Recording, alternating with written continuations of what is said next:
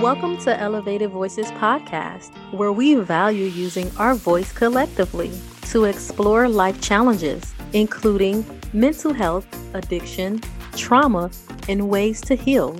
With our voice, we empower, encourage, and transform lives. I'm your host, Daishika Bibbs, a certified trauma-focused therapist, licensed clinical social worker, and licensed certified addiction specialist. As you listen, ask questions, and enjoy the show, remember this podcast is not a substitute for a therapeutic relationship with a licensed mental health professional.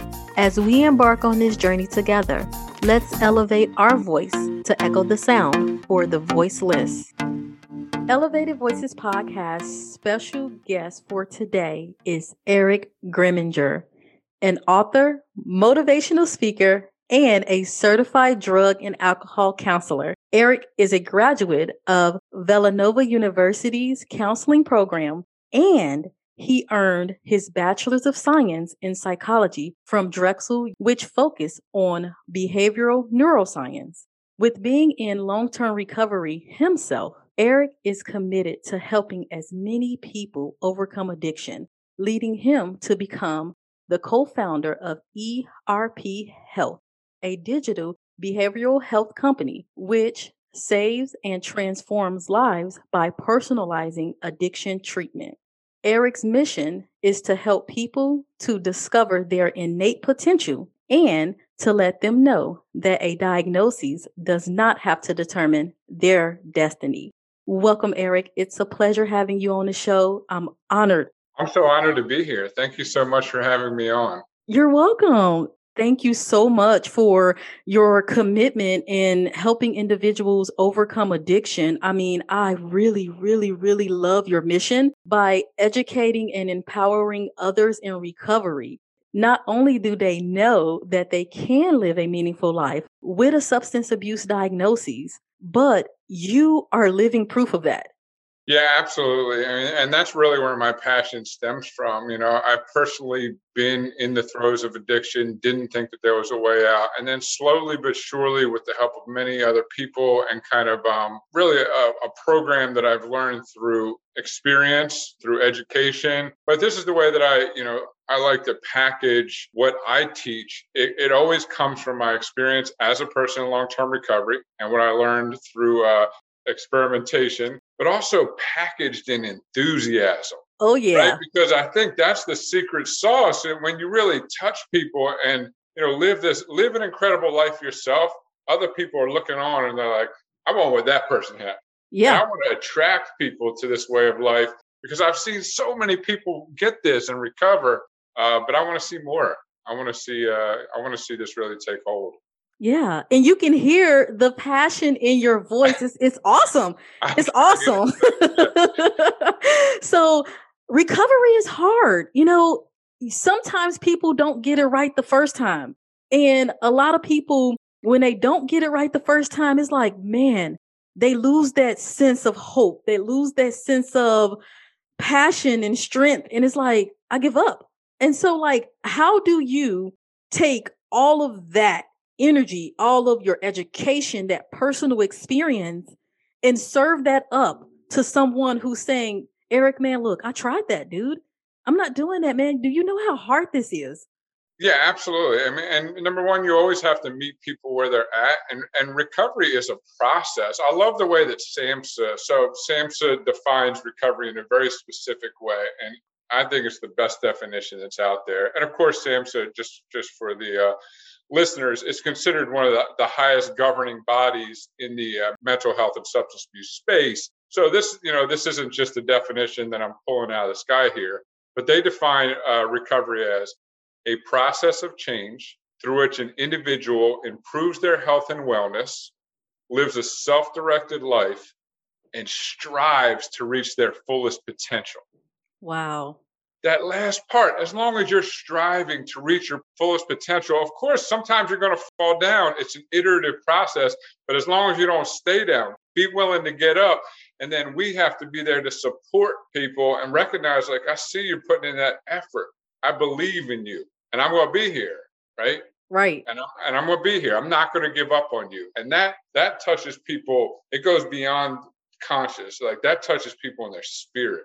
And that's Right. where we have to get to. I think really the way that we explain what recovery is. Because, I mean, what constitutes success? It's waking up with passion every day, in my opinion, striving to be a better version of yourself than you were yesterday. And if you can meet that criteria and just trying, that's a win in my book. We could work on everything else, but as long as you'll keep trying, we'll figure it out. Eric, you did a really good job at describing different methods and different techniques and tools that individuals can use in your book. Yeah. Speak a little bit about the inspiration to creating your book. I can remember sitting across the desk from an expert, from a practitioner, a licensed mental health professional, and them essentially giving me a diagnosis of having a brain disorder. Right? That's what addiction is, a chronic relapsing brain disorder characterized by continuous drug seeking and use despite harmful consequences. However, I didn't know, like, what does that mean? So I have a brain disorder, but you're not really telling me how to reclaim the brain. And that's the title of my book. If my brain's been, quote, hijacked, which is a very common term people use for addiction, their brain's hijacked. It's not them. Well, how do I reclaim it? How do I take the ship back? And in order to really get a grip around that, you have to understand there's a few key players when it comes to the brain, parts of the brain. And what I've done in the book, and it took 4 years to write the book, tremendous amount of research went into it. I'm very proud of that. I really went through the rigors of science, but I was also able to ascribe emojis. So just like you have on your phone emojis, I ascribed emojis to the main brain areas and how they work. And I'll just give you a brief example. So there's if you ever dive into the addiction literature, it'll always come up. It's called the nucleus accumbens. It's the lower part of your striatum. And that's the part of your brain that gets fueled up with dopamine and says, I need this. It's an impulse, right? So I give it the high five emoji. So I can imagine this giving me a high five saying, let's go, right? But then there's a part of the brain, the prefrontal cortex, specifically the dorsolateral prefrontal cortex, that usually says, hold on, let's check if this is a good idea. So the acronym that I use is WAIT, WAIT.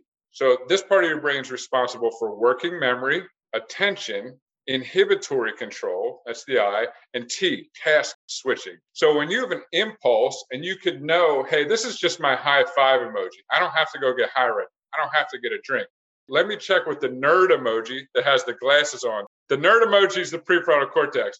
It's the one that says, wait, maybe we need to switch tasks right now and distract. How can I, inhibit this impulse and that buffer between stimulus and response? That's cognitive behavioral therapy. That's really where a lot of the behavioral therapies come in, you being able to do something differently rather than just run on impulse. Right. So, and that's what I really go into the book after that chapter where I explain the main brain parts. And then I'll just touch on chapter 1, goal setting. So when you wake up in the morning, you have to have a why. If not, it's easy to say, why not? Right? Yes. If you don't have a why, it's easy to say, why not? Why not have that extra piece of pizza? Why not, if I had a long day at work, isolate from my family? But if I have a why, I want to have an incredible marriage. I want to be in the best shape of my life. Then that's going to guide my decisions. And this is very much applicable for addiction as well. Right? It's not where you're stopping, it's what you're starting. It's what you're working towards. I've been told I've done a really good job of bringing in science to a very practical place where anybody could pick up that book and be like, I can relate this to my life and I could apply these tips and techniques. Definitely. And you did do a great job breaking it down. Our field, the addiction and alcohol arena, we don't do enough of that. We throw these big terms at people and we never take the time to break it down for the person to understand. But sometimes we fail to realize that even though we have an adult sitting in front of us, what is the condition of their brain? Yeah. How much damage has been done? Yeah. And are they truly processing and retaining the information that we are passionate about, right? We're really, really passionate about it. We really, really, really want to help. But like you said, Eric, are we meeting them where they are? And if we cannot break things down in order for them to get it, in order for that light bulb to come on in their head, Yep. we're doing them a disservice. I agree 100%. It's really something that we do have to take an honest look and say, look, our job is not to be the experts in the room. This is supposed to be a collaborative process. And to collaborate means that we find common ground verbally, culturally. Like everybody comes from somewhere different. When I meet practitioners and I'm like, oh, they're good. It's because they've taken, a few moments to establish, and I'm even going to throw this term around, but that therapeutic alliance, right? We use that a lot. But essentially what that is, if you break it down, is the ability to actively listen and have a diverse enough portfolio be good enough where you could, in the moment, identify where the person across from you is and get to that place through metaphors, through analogies, through body language, mirroring their body language. There's a lot of ways to do it. And I really have a privilege. I do a lot of coaching. I do a lot of training these days around that. But it's so important. I'm so glad that you brought that up. It is. It is.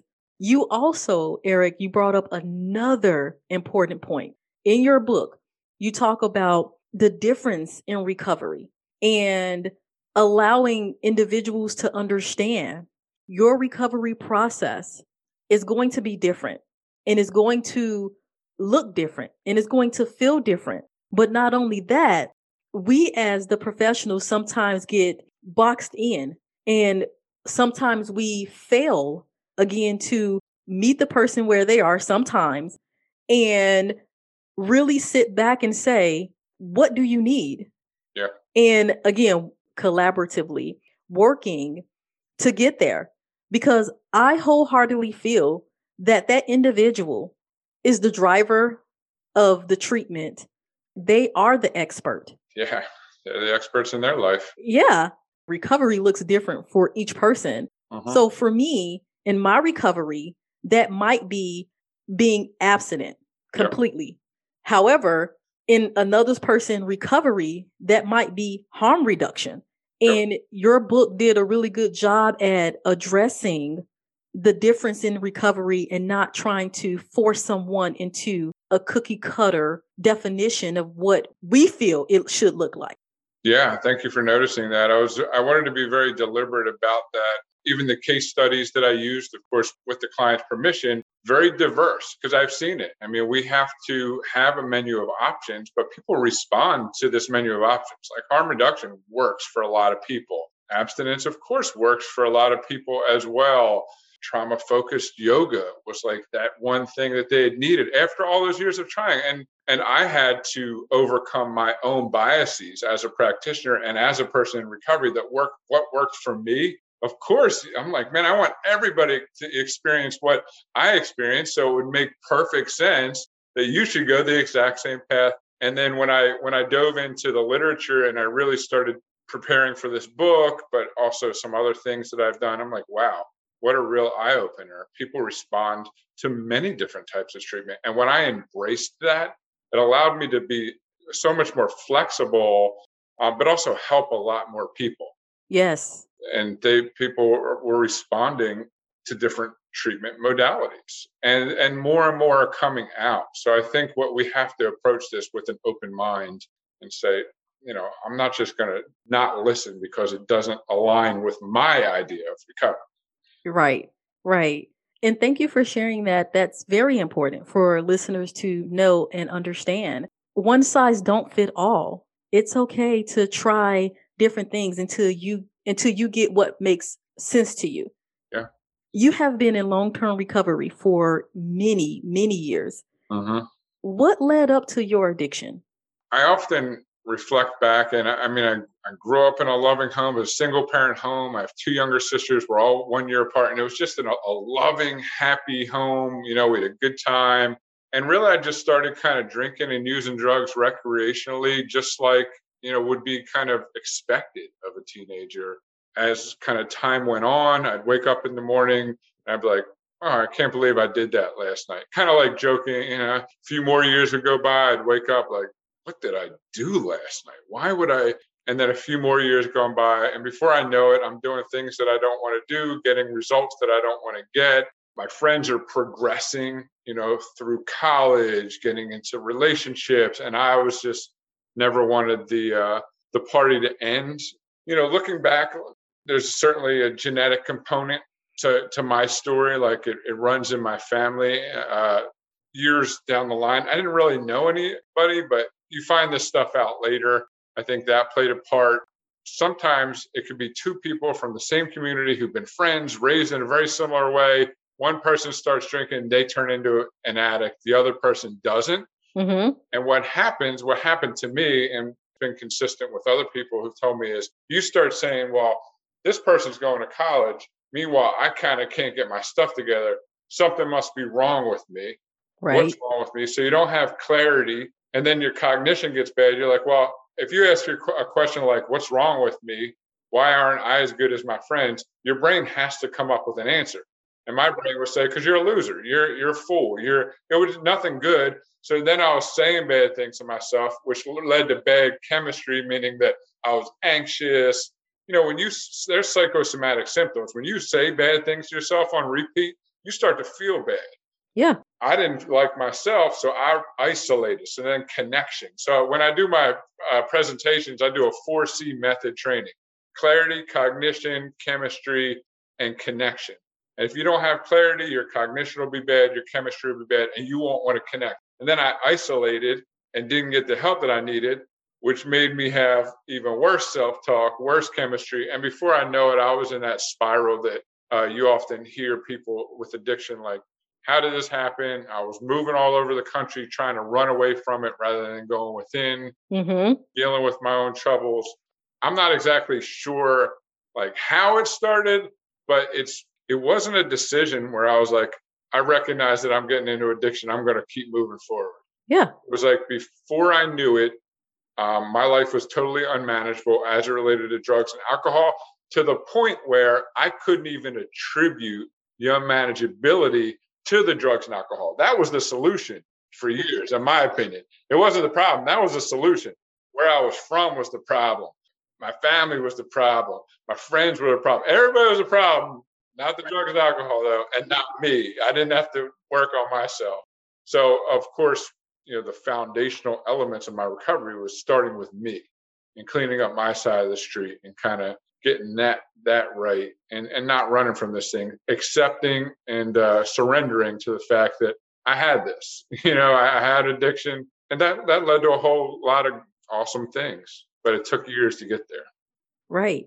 Accepting and taking ownership of the problem is one of the hardest things for someone who is struggling with a substance addiction to identify and to say and to verbalize. I appreciate you sharing a little bit about your story, because most people think that if this person has an addiction, that they come from a dysfunctional family, that they are surrounded by drugs and alcohol. But that's not necessarily the case. When you form an addiction, most of the time it's from experimenting. Yeah. And not realizing that experimental phase is stage 1 of addiction. And before you know it, it transitions into abuse. And then it transitions into addiction and dependency. What used to be fun is now I need this every day to function. Yep. But then also addiction can also stem from some form of a trauma as well. And being able to, like you said, isolate from the pain. So it all forms and comes together.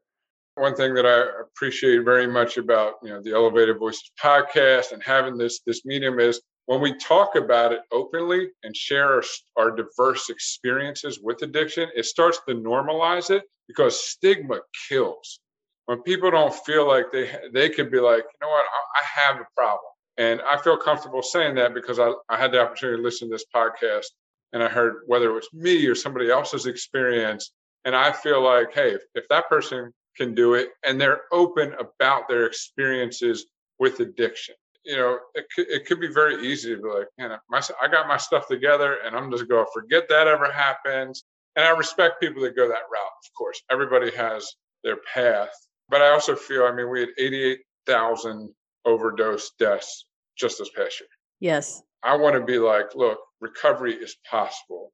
And I think the more that we get this out there, not just that recovery is possible, but I've experienced addiction. It looks like me. And then somebody else get their hand up. It looks like me. It looks like all of us. All right. But recovery is possible. Vulnerability is strength. Be vulnerable. Vulnerability is one of the highest forms of strength. Being willing to ask for help, being willing to be like, you know what, I've been trying for years to hide this, to figure it out by myself. I'm not going to hide it anymore. Just because I tried one thing doesn't mean I won't try something else. And if they get that out of this podcast, what a blessing that would be. Huh? It is. It is. And what you said is amazing, Eric, because a lot of people are afraid to take that step and are afraid to verbalize, hey, I do have a problem, because of the stigma, because of the shame, because of people pointing their finger and looking down on them, instead of saying, you know what, I was there, and extending their hand and saying, how can I be of service? Yep. How can I help you make this amazing positive change in your life?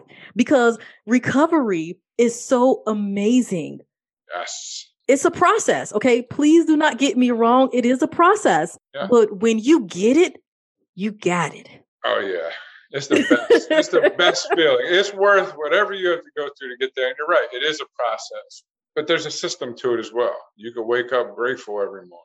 Hey, there's a lot of beautiful things that go along with it that I call my recovery now, right? Like everything's my recovery. The way I treat my wife is my recovery. The way, that I take care of myself, the way that I speak to people, the way that I serve, all of that folds under this umbrella of recovery. And that inspires me. That gets me up and going every day, because I love that definition I'll go back to by Sampson, right? A process of change through which an individual improves their health and wellness, lives a self-directed life, and strives to reach their fullest potential. Oh, yeah. That's what I want to be a part of. Everybody should want to be a part of that. Yeah, yeah. Recovery with a purpose. With a purpose. With a purpose. You have to have a purpose. Yep. And that activates, that's what I talk about in the book, that activates that dopamine. That same stuff we were going for with the cheap synthetic $5 stuff, you could get, you're hardwired to experience that through natural means. You could get high on your own supply. You could get up, move your body, treat people well, hug those closest to you, activate those neurochemicals that we were, essentially going for with the drugs and alcohol. So you can still get the effect without all the negative consequences through positive behavioral processes. That's really what I tried to nail in the book. I put these neuro notes where I explain what's happening in the brain. I'm not just suggesting you do this. I'll explain to you what's going on biochemically as well. Yeah. And you, again, did a phenomenal job with it. And I shared your book with many people. And I say to them, if you really want a simplified version, minus all of the BS, read this. Read this book. It will literally change your life. It's so amazing being able to have someone not only say, oh, you can change, recovery is possible, but using yourself, your own experience, and saying, hey guys, I am what recovery looks like. Recovery is me. And I am not ashamed of that. What positive advice can you share with listeners who may be struggling in their recovery? Vulnerability is a strength. So if you're struggling, that implies, you could use a hand, right? So you don't have to struggle alone. You don't have to struggle in isolation. I'll share my information. Feel free to reach out directly. Like there's millions of us who are thriving in recovery, who are really experiencing the enthusiasm, the growth that we've been, talking about throughout this podcast. So I would say, number one, reach out. Number two, grab the book. The chapters are goals, beliefs, skills, health, relationships, and community. And each chapter kind of has action steps that could be taken.